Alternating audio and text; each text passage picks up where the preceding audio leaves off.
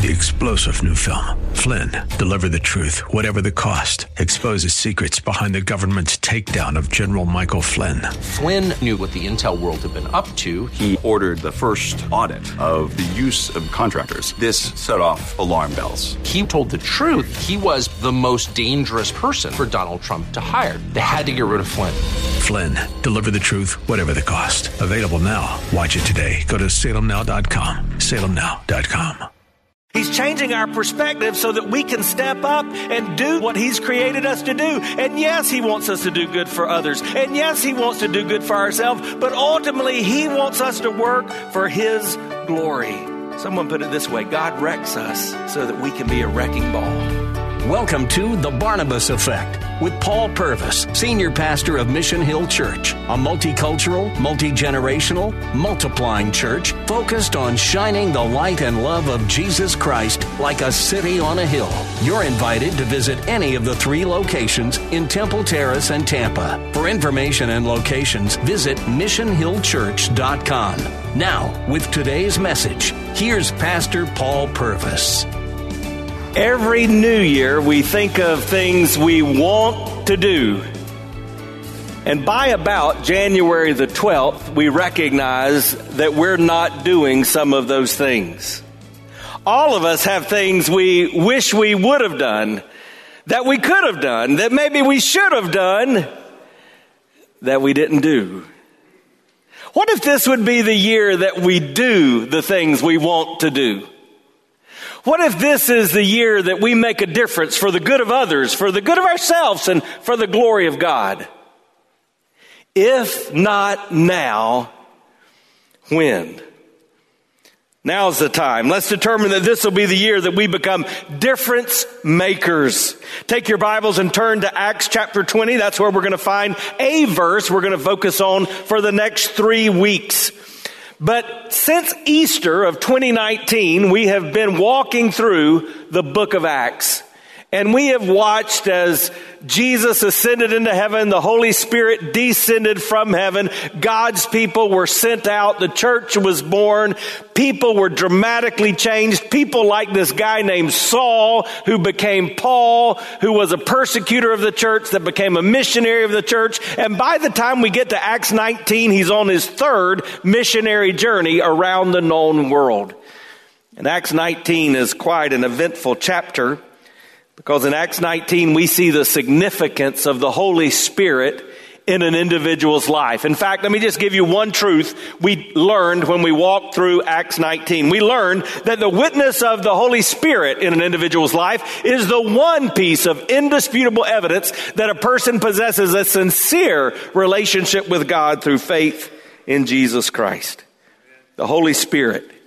You know if God is with you, because the Holy Spirit of God is dwelling within you. Sometimes the Holy Spirit of God comforts us when we need comfort. Sometimes He convicts us when we need conviction. But He is with us. And the person walking in the Spirit of God is an evident follower of Jesus. Now, at the end of Acts chapter 19, there's an uproar in Ephesus. There's an uproar because a man who is a silversmith is beginning to complain because people are being converted to faith in Christ, and so no longer are they putting in their orders for idols to him, and his business is going down. So they literally go into the large Colosseum there in Ephesus, and they begin to rumble about the Apostle Paul and all that he's doing. And so by the time we get to Acts 20, Paul has left Ephesus. The uproar has settled down. Paul's continuing on his journey. He's aiming to go to Jerusalem. Now, there's a part of Acts 20 that I kind of would like to hang out in. We're not going to, but let me just remind you what it says, because it's one of the funniest passages in Scripture. And maybe this is why I got the namesake, the Apostle Paul. Because the Bible says in Acts chapter 20 that on his way to Jerusalem, Paul has stopped at a place called Troas, and there in Troas, he's preaching late one night, and he goes kind of long. He's a long-winded Pastor Paul. He goes kind of long, and a man named Eutychus, who's apparently sitting in the windowsill trying to get the fresh air to keep him awake, it doesn't work. He falls asleep. He falls out from maybe 3 stories, and he falls down, and the Bible says that he's dead. The Apostle Paul goes, and in what is implied a resurrection, the Apostle Paul picks him up and says, hey, he's not dead. And I imagine the service had quite a big invitation at that point. But the Bible says that after that experience, Paul continues his journey and he sets sail for Jerusalem. And that's what we're going to focus on today. But before we dive into this passage, would you join me once more in a time of prayer? So Heavenly Father, it's with gratitude for the gift of life that we've gathered today. Many of us also saying thank you because you've given us new life. We know that we do have victory in Jesus. We know that the grave has been defeated, that sin has no hold on us. We can say hallelujah. We can sing praise to you. And so we've gathered with that intent. Lord, we've also gathered to open your word and to hear you speak. So give us ears to hear, a mind to receive, eyes to see. God, teach us what we haven't learned. Give us what we don't yet have. Make us into men and women, boys and girls that we long to be for your glory. Lord, I pray that the words I say and even my thoughts would please you. You're my strength. You're my Redeemer. You're the reason we've gathered. You're the one who can save. And we ask that today you would do that as well, that someone would walk out of here different. They would be saved. They would become a Christ follower because they're here. That someone today would be in Christ for your glory. And for all this, we also say thank you, and we ask this in the mighty name of you, Jesus the Christ. Amen. Acts chapter 20, we're going to begin reading in verse 17. Now from Miletus, he set to Ephesus and called the elders of the church to come to him. So you see, he's really not interested in going back to Ephesus, where there was an uproar. He's done with Asia, it's told us in the scriptures. He's on his way to Jerusalem, but he's got some unfinished business. He wants to straighten out these leaders in Ephesus to help them understand why he does what he does, what's motivating him. And really that's something that you've got to decide as you embark on a new year. What is driving you? What's motivating you? What's causing you to be the person that you are? And when they came to him, he said to them, you yourselves know that I lived among you the whole time from the first day that I set foot in Asia, serving the Lord with all humility, with tears, with trials that happened to me through the plots of the Jews, how I did not shrink from declaring to you anything that was profitable, and teaching you in public and from house to house, testifying both to Jews and to Greeks of repentance toward God and of faith in our Lord Jesus Christ. And now, behold, I'm going to Jerusalem, constrained by the Spirit, not knowing what will happen to me there, except that the Holy Spirit testifies to me in every city that imprisonment and afflictions await me. But I do not account my life as of any value, nor as precious to myself, if only I may finish my course and the ministry that I received from the Lord Jesus to testify to the gospel of the grace of God.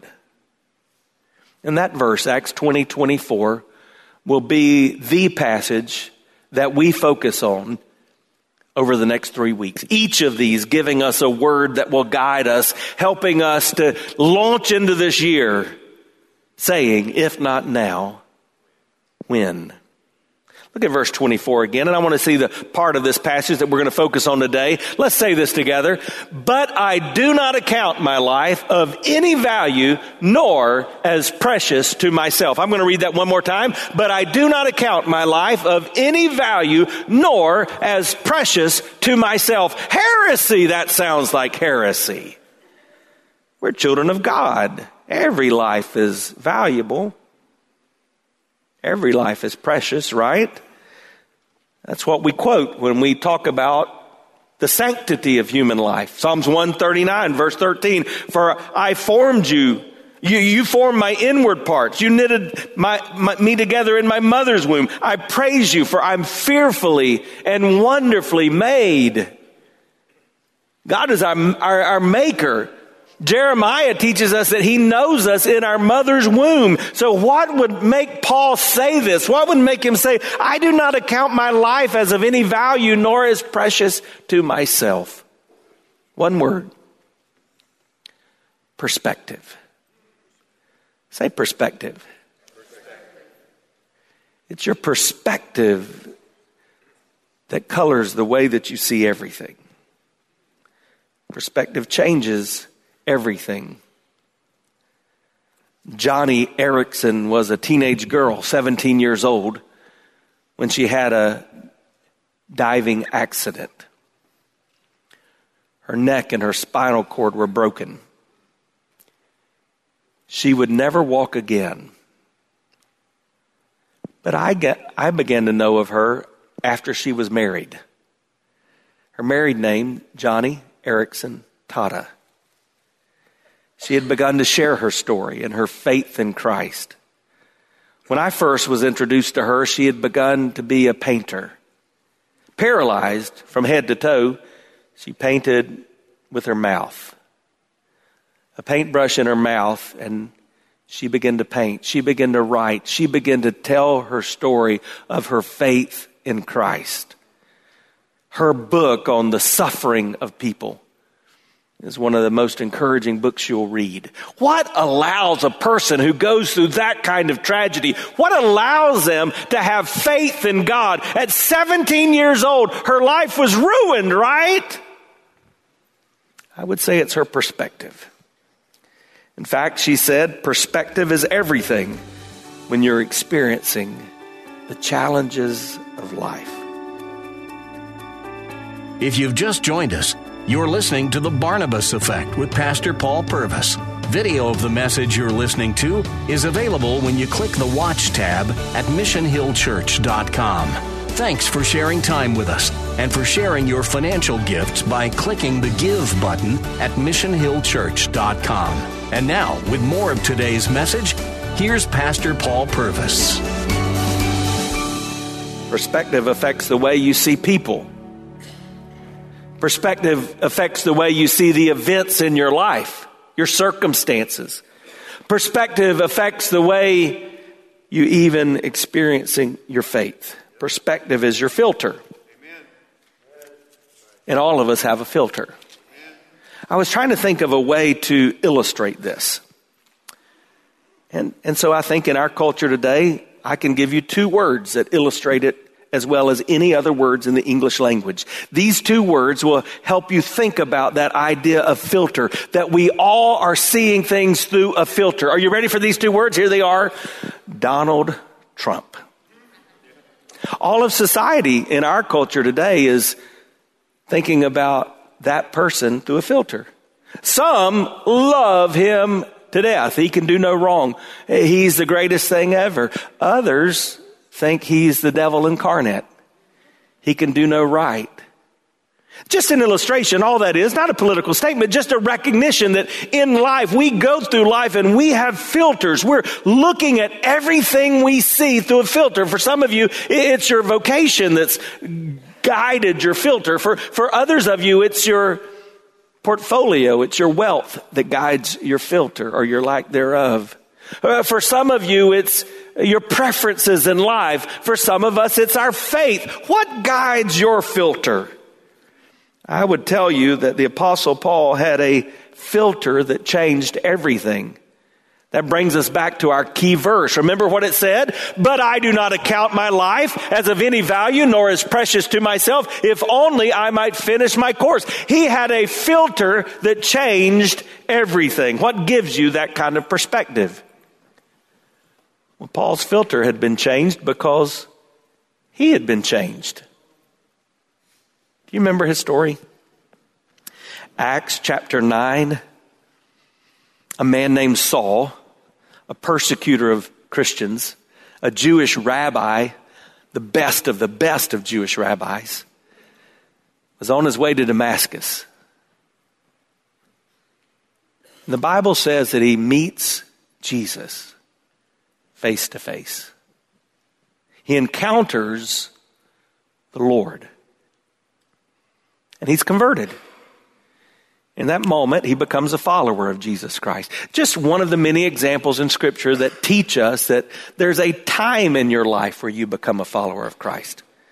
It's hardly a week that goes by that I don't meet someone that says something like this. Oh, I've always been a Christian, or I've always been a follower of God. That's just not true. The Bible teaches that there's a point in time where you recognize your sinfulness. You see the need for a Savior. You surrender the control of who you are to who He is, and you become a follower of Christ. For Paul, we read about that in Acts chapter 9 on that Damascus road. He encountered Jesus. Nothing changes your perspective like a healthy view of God and a healthy view of self. When you truly see God for who He is and you truly see yourself for who you are, it changes your perspective. That's what I want you to take into this new year. Nothing changes your perspective like a healthy view of God and a healthy view of self. And one of the best passages in scriptures that illustrate that for us is from the prophet Isaiah in Isaiah chapter 6. I was just in the last couple of weeks in the land of Israel and went to the area called Qumran, where the Dead Sea Scrolls were found. And in the Dead Sea Scrolls, we find these preserved fragments of the scriptures written by Isaiah, where he said these words. Isaiah chapter 6, beginning in verse 1. In the year that King Uzziah died, I saw the Lord sitting upon a throne, high and lifted up, and the train of his robe filled the temple. Above him stood the seraphim. Each had 6 wings. With 2 he covered his face. With 2 he covered his feet. With 2 he flew. And one called to another and said, Holy, holy, holy is the Lord of hosts. The whole earth is full of His glory. And the foundations of the threshold shook at the voice of Him who called, and the house was filled with smoke. And I said, Woe is me, for I am lost. I'm a man of unclean lips, and I dwell in the midst of a people of unclean lips. For my eyes have seen the King, the Lord of hosts. Then one of the seraphim flew to me, having in his hand a burning coal that he had taken with tongs from the altar. And he touched my mouth, and he said, Behold, this has touched your lips. Your guilt is taken away. Your sin is atoned for. And I heard the voice of the Lord saying, Whom shall I send? And who will go for us? Then I said, Here am I.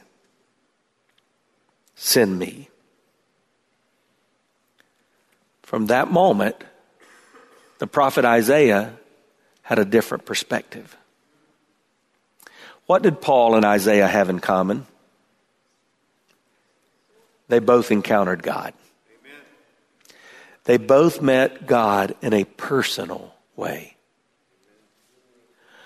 Oh, that we could say 1 year from now, we have met God in a personal way. Oh, that we would encounter God and it would so change us. It would so move us. It would so mark us that we are different and we become difference makers. But notice how this began, because this is important to some of you. It says in the year that King Uzziah died. Now that's important. It's important because it marks it in history. But it's also important because it tells us something about the grief that the prophet Isaiah was experiencing in the moment. In the year that King Uzziah died, in a moment of grief, could it be that the greatest single moment in your life may not be on a mountaintop, in a season of prosperity, but in the valley, in the depths of despair? What if God wants to take that difficult time you're walking through, that challenge that you don't see a way out of, that hurdle that you have to overcome? What if He wants to use that as the place where you encounter God? Those moments where you think God is hurting you, and you're able to look back and actually see that He was holding you, that He was helping you. And so what happens in this passage of Scripture is Isaiah lets us see a healthy view of God and a healthy view of man. Remember, nothing changes our perspective like a healthy view of God and a healthy view of man. And it's really all summed up in one phrase that Isaiah utters. I saw the Lord. How? high and lifted up. God is high, man is low. You want a healthy view of God and a healthy view of man? That's where you start. God is high, man is low. God is holy. God is sovereign. God is omnipotent. God is omniscient. God's omnibenevolent. God is ever present. God is gracious. God is forgiving. God is merciful. God is almighty. And man is depraved, sinful, defeated, helpless, in need of his holiness. For Isaiah, the preeminent attribute of God is his holiness. And so he says that, right? Holy, holy, holy. When you get that right view of God, you recognize above everything else, God is holy. Yes, he's loving, but he's holy. Yes, he's just, because he's holy. Oh, yes, he's a God of grace, because he's holy. And yes, he's a God who set the law in motion, because he's holy. God's holiness is the thing that rises above everything. And when you get a glimpse of God's holiness in the mirror, the reflection of his holiness, you see your depravity. And so after saying that God is holy, what does Isaiah say about himself? Woe! Woe is me! And the next words are different depending on the translations. I read from the ESV and it says, I am lost. The old King James says, I am undone. Some translations say, I am doomed. I think I may like this one the best. It says, I am no longer. Because when I see God for who he is, I don't account my life as of any value, nor as precious to myself. Do you see? A healthy view of God and a healthy view of me. I begin to recognize that whatever I face, God is, and I'm no longer. See, God may take away all of you so that you can see all of him. And when you truly see all of him, then all of you can be used for his glory. Yes. But he may need to break you. He may need to hurt you. He may need to allow you to walk through the valley of despair. He may need to ruin you. Think about that. God loves you so much, he wants to ruin you. Why? Because he wants to use you for his glory right where you are. So, another lesson from Isaiah and then on to Paul. Isaiah sees the Lord high and lifted up. God is high, man is low. He says, woe is me, for I am lost. I'm undone. I'm no longer. And then God says, you got it. So here's the deal, Isaiah. There's a job to be done. Who's going to do it for me? And what does Isaiah say? Here I am. Send me. See, God is changing our perspective so that we can say, if not now, when? He's changing our perspective so that we can step up and do that, what he's created us to do. And yes, he wants us to do good for others. And yes, he wants to do good for ourselves. But ultimately, he wants us to work for his glory. Someone put it this way: God wrecks us so that we can be a wrecking ball. You've been listening to The Barnabas Effect with Pastor Paul Purvis, an outreach of Mission Hill Church. If you're looking for answers to difficult questions or searching for a church home, You're invited to any of the 3 locations in Temple Terrace and Tampa. Details and directions at missionhillchurch.com. The Barnabas Effect is here to provide listeners like you with biblical truth and spiritual encouragement, but it can't be done without your financial support. Go to missionhillchurch.com and click on the Give tab. Your financial support helps us reach those seeking truth about God and themselves. Thank you for giving at missionhillchurch.com. And join us next Sunday at noon for The Barnabas Effect with Pastor Paul Purvis on Faith Talk, AM 570 and 910.